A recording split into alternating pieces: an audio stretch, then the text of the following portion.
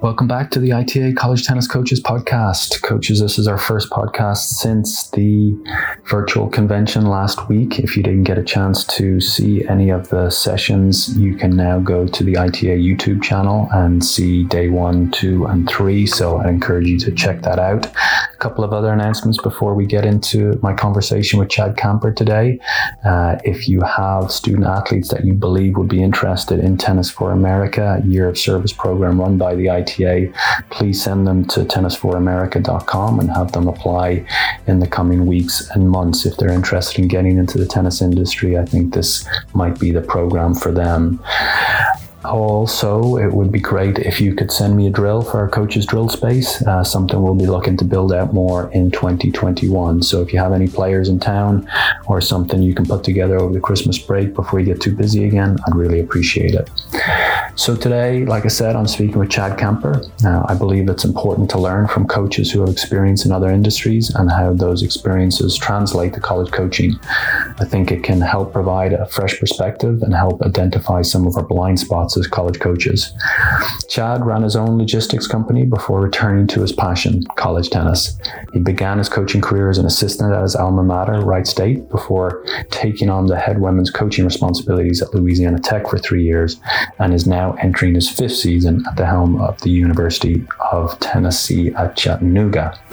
In this podcast, we discuss Chad's decision to step away from running his own business to entering the college coaching profession as an assistant coach, the similarities between running a business and running a college tennis program, where coaches should think about spending more of their time, plus much more.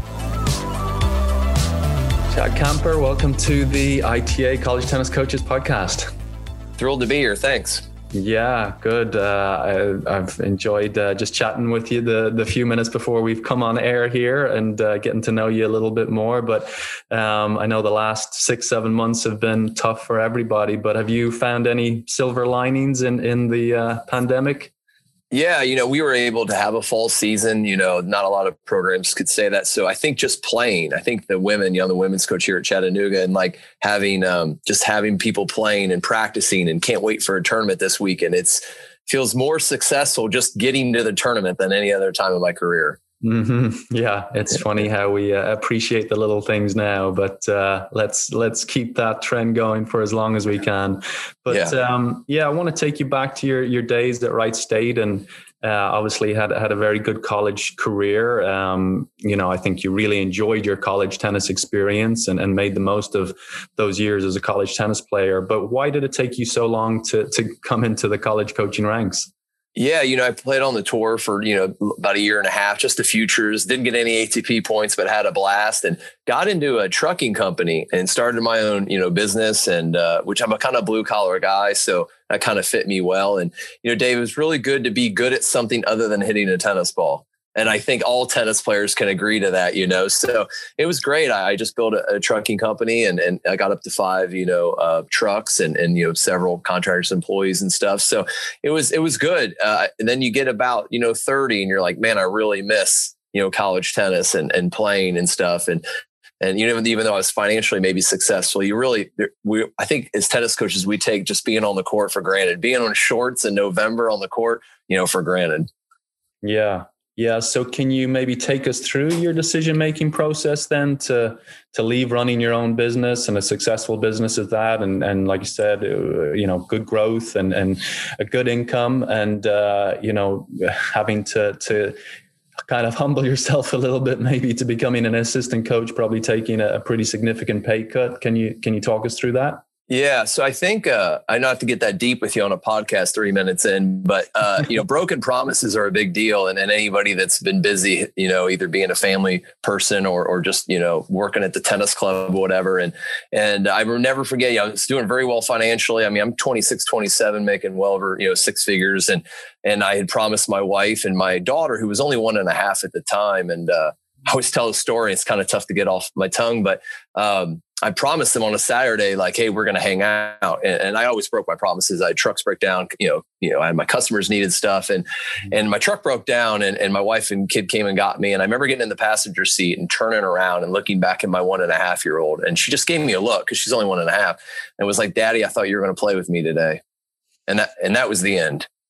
That was the absolute end for me. I mean, here I am in the passenger seat, and I got a wife not happy with me, my kid not happy with me, and I saw the direction my life was going, and got into playing a little bit, and got to practice with the Wright State men's team, and hadn't played in like 8 years. I didn't even remember how to like serve and hold a racket, and just loved it, man. Immediately, my wife met me after playing tennis, so I think people don't really understand tennis, people. And they think they do. It's like, no. And I remember getting asked by Sean McCaffrey, who was the head coach at Wright State, men and women's. Now he's the women's head coach at Georgia Southern, but he asked me to be his assistant. And I said, Dave, right to his face, no. I didn't even think about it. And I went home and came home for dinner, and my wife's like, hey, how'd it go? And I told her, I was like, guess what? Wright State asked me to be an assistant. And she's like, why not? Or what'd you say? And I said, no.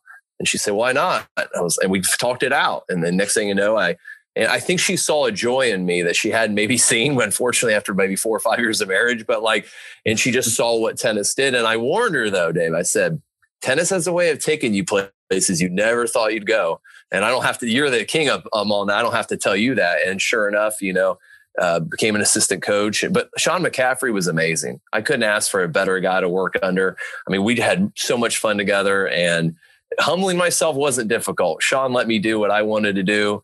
But yet, he was great. He was patient with me. I don't know how he put up with me the first year, because, you own your own business. It's like what you say goes, and you've never had a boss a day in your life. And all of a sudden, you have 90 administrators telling you how to do your job. Right. And you have a credit card. They're worried about you spending and all that kind of stuff. But we had a great time at Wright State, but I couldn't work probably under a better guy.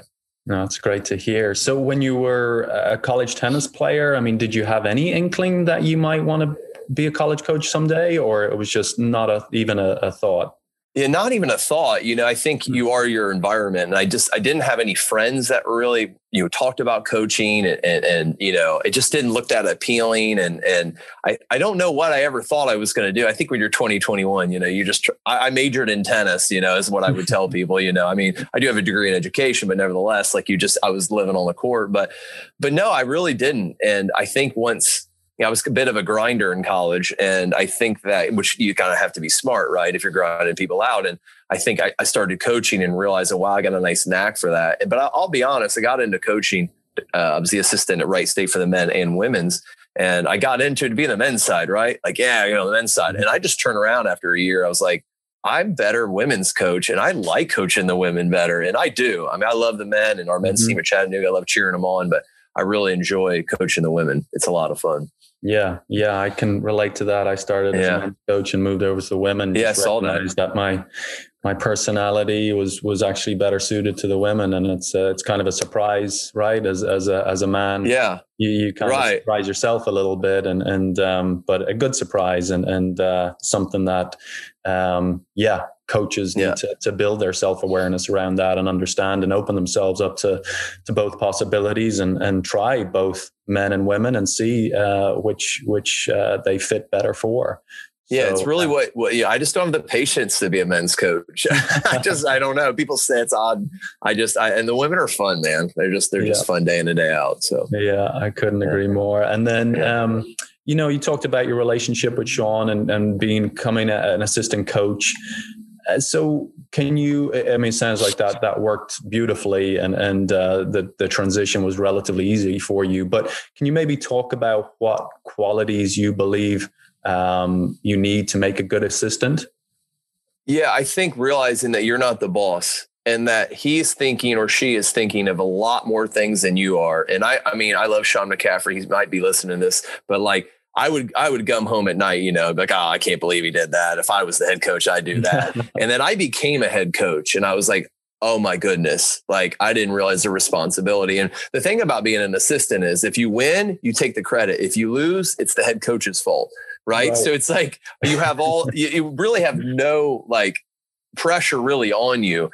But I think one thing that Sean and I are very different people. And I think, and I guess my advice would be, is everybody has strengths and weaknesses, and you might know the head coach's weakness. Be that strength. That strength. And I think Sean and I complimented each other extremely well.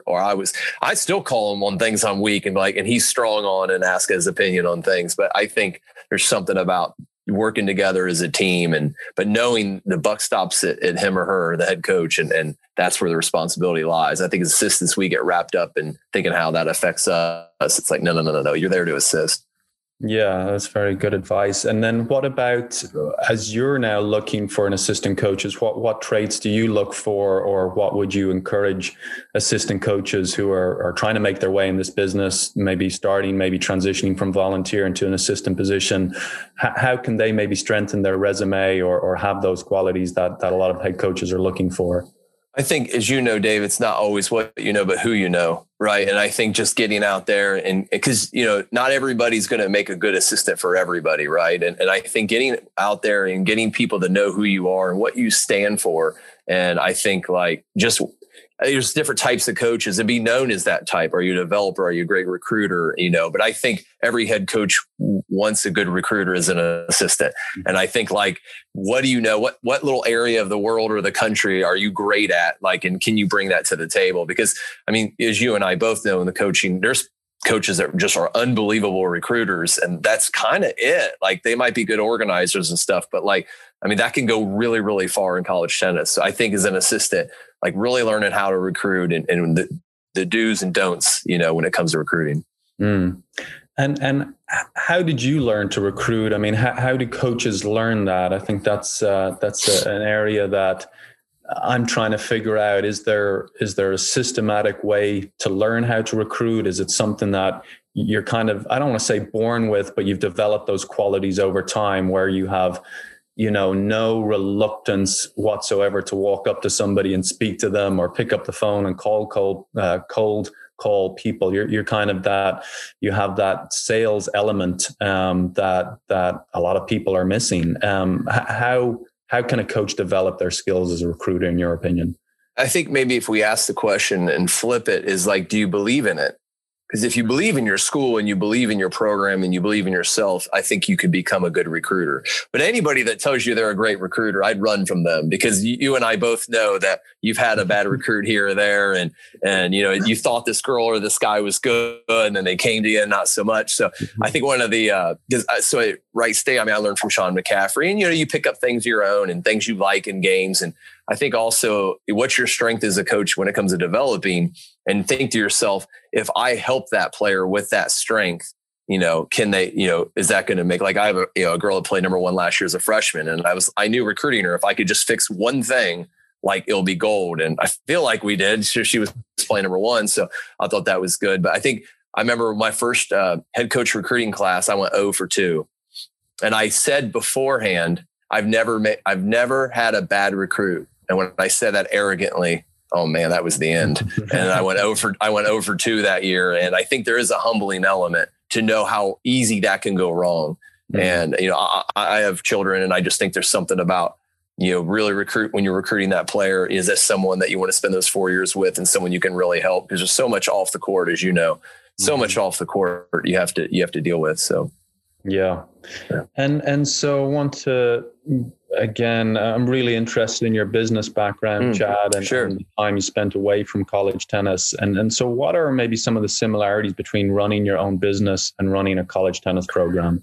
Yeah, I think that, again, at 30, I became an assistant. At 33, I became a head coach. And really, I treat my program like it's my business. I think actually I had someone I really respect say to me, in my athletic department here, you treat everyone as your customer. And I think if I could say anything in this podcast to the coaches, is that everybody's your customer. Your custodian is your customer. And the academic person that takes care of your players. And what do you mean by customer? And throw them a hat, throw them a shirt, think of them, go down and say hi, see how their weekend was going. Maybe somebody got married, and I think just really treating that everybody that touches your program,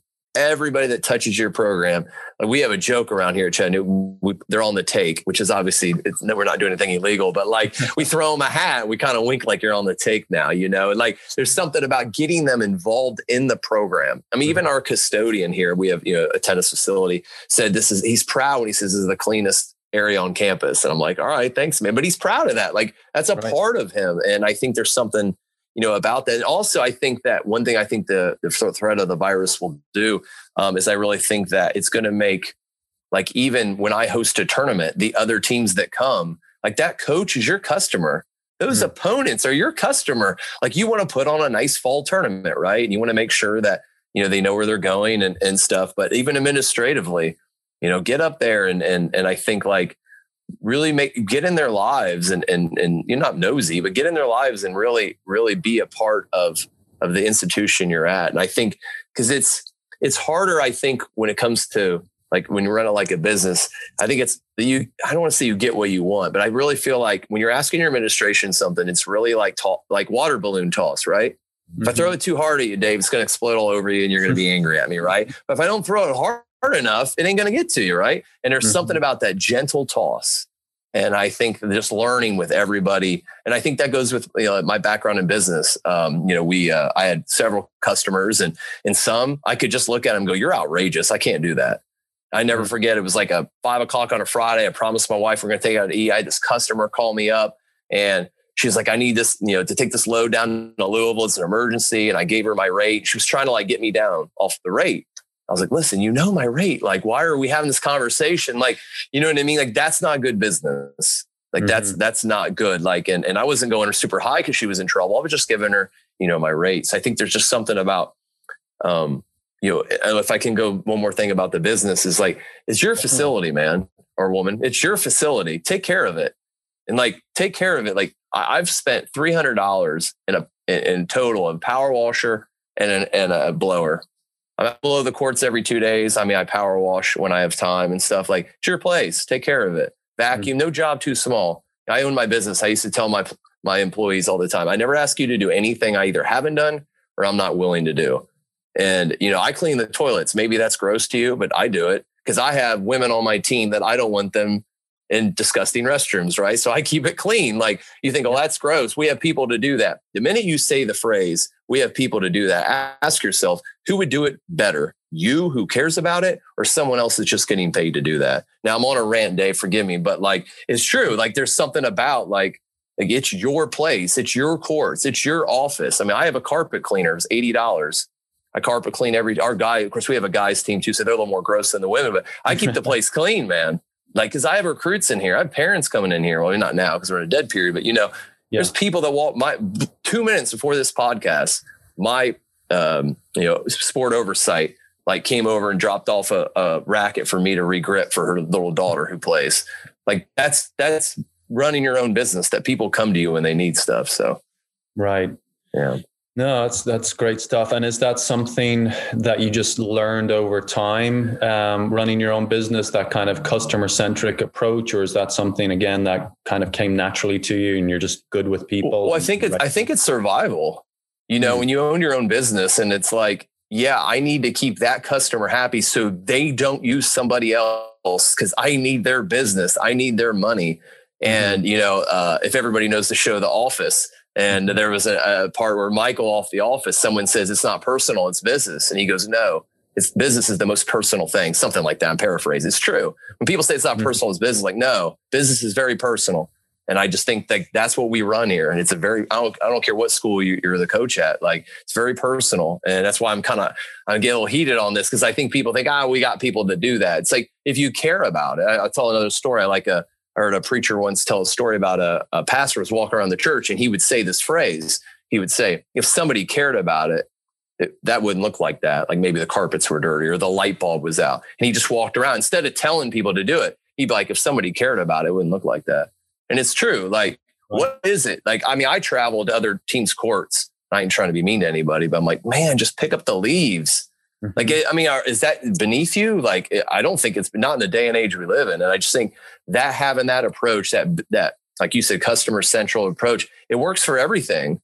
I mean, right. the chancellor of our university, like we threw him a shirt, like we were, we had a fall tournament on ESPN Plus, both the men and women's. Like we let them know about that. Like everyone's your customer. And if you have that attitude that you're really there to serve, then the administration is not doing things like because they have to and they feel obligated. They do it because they want to. And man, I'll have people that want to do stuff for me and my team all day long over obligation. Yeah, that's brilliant. I need you to come speak to my 12-year-old about his bedroom. And yeah, well, that's where it starts. Like, no, it's serious. Like, you're not at all wrong. Like, it starts with cleaning up your own office. You're gonna sit there and complain about, something else the administration's doing. It's like, well, clean your place up. Look professional, be professional, and then you can worry about what somebody else is doing. And sorry, I'm on a rant again. Keep going with your questions, brother. No. Sorry. I was trying to make a joke about my 12-year-old, and you got heated about it. So good stuff. No, thank you for sharing that experience. And yeah, I'm interested to know as well, kind of what are those. Are you grateful for that time away from college tennis? I mean, has it made you a better college coach? Do you think you would have learned these lessons if you had jumped straight into being an assistant coach or even a head coach at, say, 24, 25?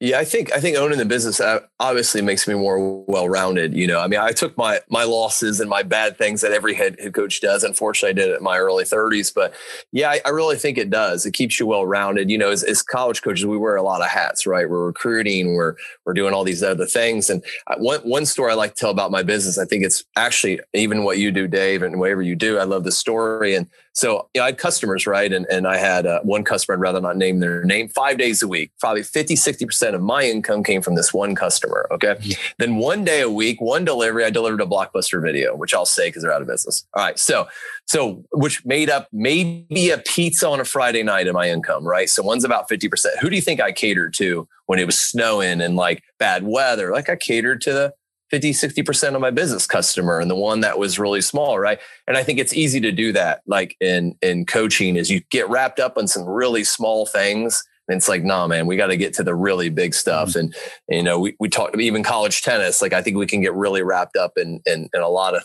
things, rankings and a lot of stuff. Yeah, but it's really about the players. And so that's the 50-60% is the players and their experience and representing the university. And we all want to win, but like, maybe it's not about some of those smaller things.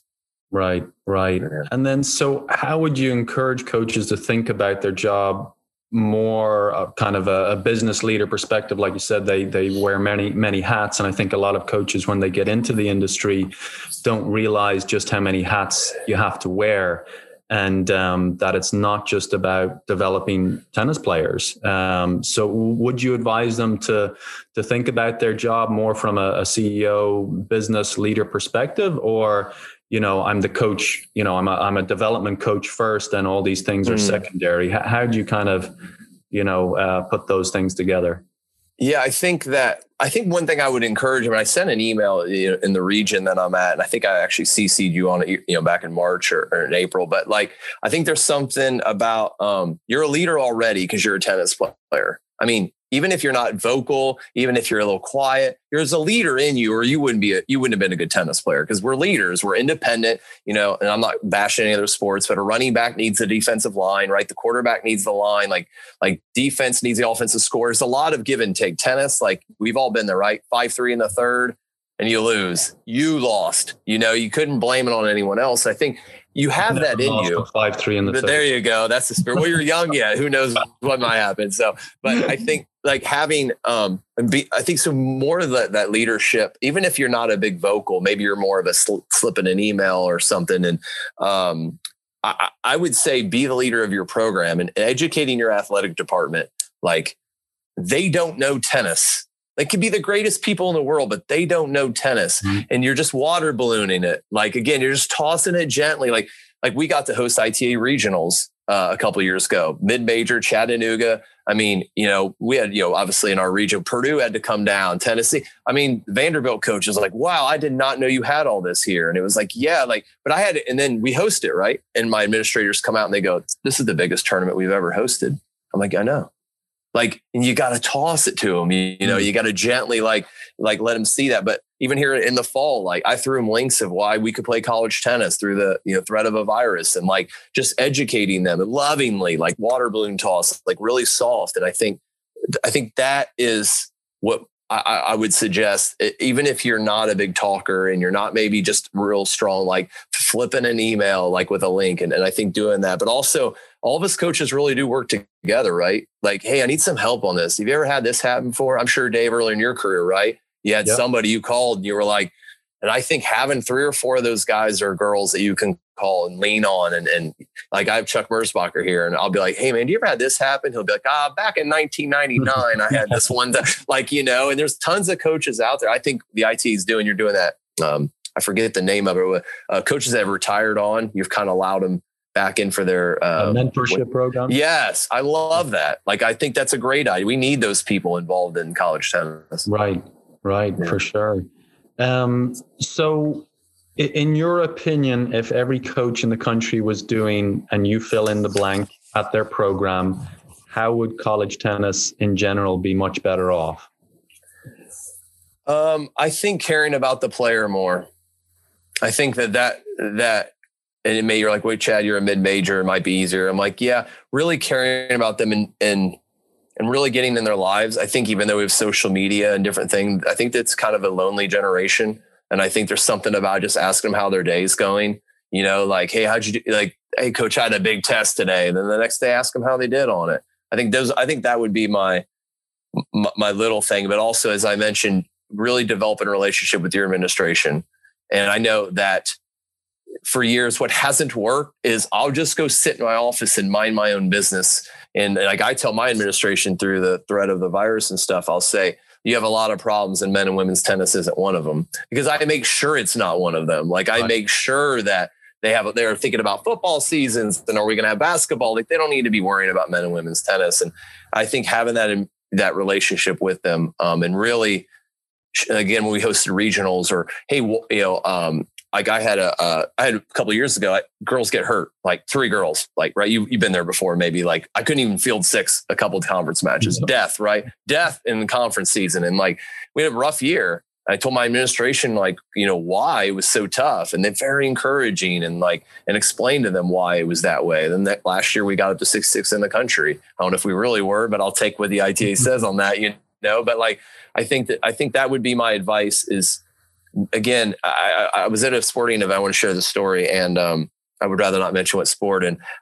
it wasn't here either. It was at a different school I was at. And an administrator was in the audience. And I was just talking to this person, and she kept looking at her watch. I was like, you got to go. She's like, oh, just can't wait for this game to be over with. Like, I don't want anyone at my tennis matches that don't want to be there. Like, and I think there's something, I want you to want to come. And then when I see people in the stands, I think that speaks volumes that they want to be there and cheer on the team. Right.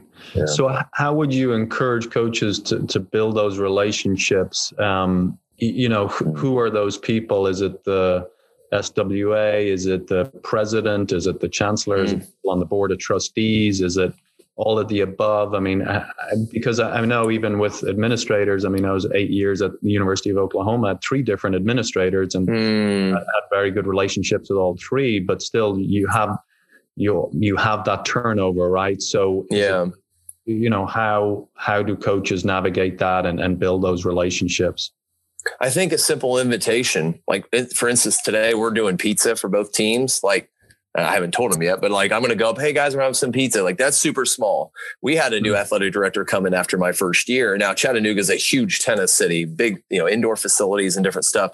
And me and Chuck Merzbacher, our men's coach, we say, you got like 2 hours. We'd like to just show you around. He gets the job, not right away, of course, but drive him around. He meets the director of tennis. Probably the only time he'll probably be there, but like, gets that, like, invite them out. Like, they're in their office and they're very busy, but there's something about just inviting them out. If it's once a year, then it's once a year. But I think teaching them college tennis, because our sport is weird, man. We play in the fall, we play in the spring. And then people say, well, your fall doesn't mean anything. No college coach in the country would think the fall doesn't mean anything, right? Like, we're all trying to build and do things. Our sport's really hard, and tennis alone's hard to figure out, let alone college. I think just constantly educating them. Like, for instance, I had a doubles team. We won the doubles point against a pretty big school, and my number 1 doubles team be the team 8 in the country. And like, how do you, without bragging, tell your administration this? So like, I didn't know the answer. I was like, that's a huge win, man. Like, that's huge. So my men's coach, Chuck Merzbacher, just walked up. Was like, you guys have no idea. Like, that's gigantic. Like, that's a gigantic win. And like, and sometimes maybe having some people like that are close to me, it is the women's basketball coach, or maybe it is the, men's golf coach, kind of saying a couple of things for you. Cause we are all in this together, like all of us coaches and stuff. And I think when you get a win, even you and I were talking about earlier, like having a tournament, like that's a win. And explaining to them why you're hosting a fall tournament, explaining to them why you're traveling on spring break. Like, don't just assume they know. The administration knows, like they don't, even if they're the greatest people in the world.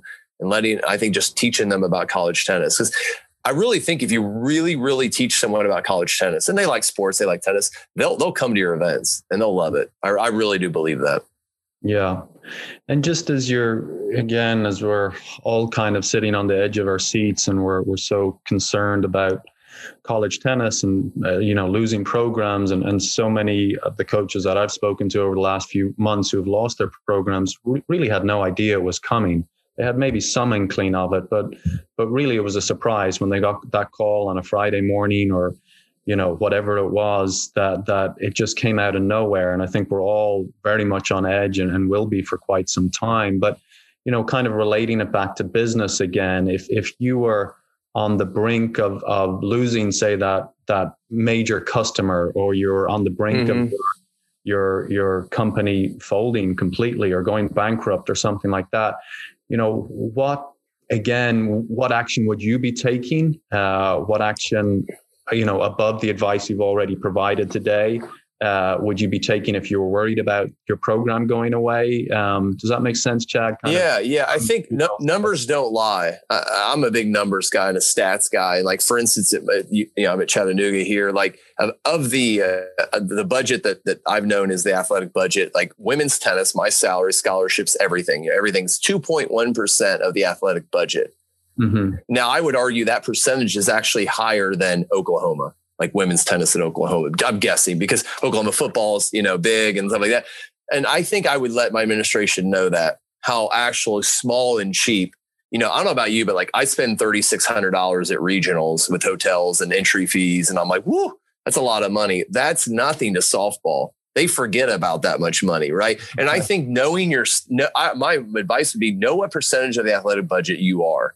And it's going to be smaller than 2.1%. Like I'm pretty sure I'm high because we're FCS and then different things, but like you're small. So I think letting them know how cheap you are, how small you are constantly. Like I order clothes, right? Women's tennis, like order clothes. So it's like, man, that's so small. And like, it really is small. And, we've seen some cuts on the men's side in the Power Five. I mean, Minnesota's down how many millions of dollars, and you might have saved $800,000. Maybe that's the equivalent of your wife saying to you, hey, like, we're not going to make the mortgage this month. And you open up a can of soda and her get mad at you. It's like, well, that's 50 cents, man. Like, I shouldn't have spent the 50 cents. That's what administrators, I think, are doing. Like, also, it's a blood sacrifice. And it's like, hey, look, we cut tennis and these other sports in order to look, Chancellor, look, president of the university, look at this blood sacrifice. You and I both have our monarchs cut, so we're a little spicy on this, but like, this is the blood sacrifice. Now we're cutting everything we can. It's like, no, you cut 2.1% of the budget. That's nothing, and I think having those numbers would be my advice right off the bat is knowing your numbers, knowing and always letting them know how cheap things are. I would just constantly let them know how cheap. Like, I'm getting pizza today, $5 a pizza. How cheap is that? Like, let them know. Like tennis, there's no reason a program shouldn't be cut. High academics, great kids, easy sport to do. Even in the North, when you're indoor, still super cheap. Mm-hmm. Yeah. So it's just reiterating those messages to really anybody who will listen. And I have the numbers in my head, and I actually on my iPhone, I have tons of apps open, Windows open that I can show people, like, if they don't believe me. Like, we were fighting for a fall for a minute and people were worried about like coronavirus being on a tennis ball. And like, I have two links that show like it doesn't last that long, and other people listening can disagree with me. It's fine. But like, I'm ready. I got it at the hip, man. Like if you come in and you say, hey, we're really not going to have a fall season. We're trying to save money. I'm like, okay, I spent $8,000 last year. What does your volleyball team spend on a bus? Like, buddy, I'm ready. Like, and I'm not me. I have the greatest athletic department in the country. I have great people, but like, have those numbers ready. And I think I heard a quote, a good man is not a harmless man. Okay. Like, a good man is a dangerous man that has that under voluntary control. And like, knowing why you believe what you believe and having your numbers, like, be ready. Being harmless isn't good. Hiding your office, being harmless isn't good. Like, be good. Like, have your information, have why college tennis. I mean, we've seen some amazing programs get dropped. Winthrop, unbelievable programs Unbelievable. Them poor guys and girls did not deserve that. Great coaching staff. I mean, I could go on and on, right? Like, no reason for that. I mean, I know my alma mater, Wright State, got cut. Academics 1 and 2 in the country, or 1 and 2 in the athletic department. Like, wow, man, I thought the grades counted, but have your information. And I think I think if you educate them beforehand, they would be less likely to maybe cut that program, because you are no longer the path of least resistance, which is what they think. Don't be the path of least resistance. Have your resistance and have it ready. So I love that, Chad. Thank you for sharing that, because I could go on and on. It's very passionate about that. We don't have enough time, and I'm sure you can too. It hurts, man. Yeah, it really hurts. And what we want to try and avoid is coaches being reactive right after the fact that this decision's been made. And now they're trying to get all these numbers together, and they're trying to, sell their argument and talk about many of the things that you just brought up there. But at that stage, unfortunately, we've seen it's too late. It appears once a program is cut, it's gone for many years. And there's a couple of outliers, but they're very much outliers, and unfortunately. Yeah. And so, okay. Well, look, we'll get into something a little more, less, concerning, or something a bit. Okay. Because I'm doom and gloom the last 2 minutes, please. No, this is the world we're living in, and we have to be realistic. And if people want to accuse us of being pessimistic, I mean, okay, but I prefer to be over prepared. Right. Well, you could say we're pessimistic. I'm saying prepared. Right. Yeah. And not being harmless. That's my tone. So no, it's great stuff. Okay. So tell us, what is a book that has made a major impact on you as a coach? Oh, don't you think They Call Me Coach, John Wooden, should just be a book every coach should read immediately? And just, I think that really makes me who I am. Just, I don't know. That book I didn't know coaches out there were like that. It was great to read. Okay. Yeah. Do you have a favorite drill? Oh, anything doubles, any closing drills, anything where everyone's just coming in the net like crazy. And I wish I would have learned those when I was a player. I wasn't a great doubles player, so I wish I had those.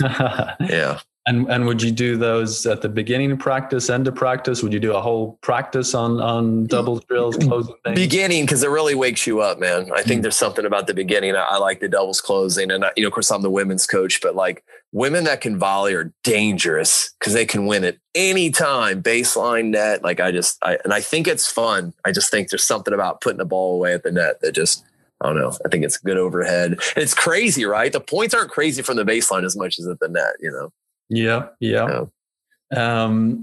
Name one thing you've changed your mind on in recent years, coaching or in life.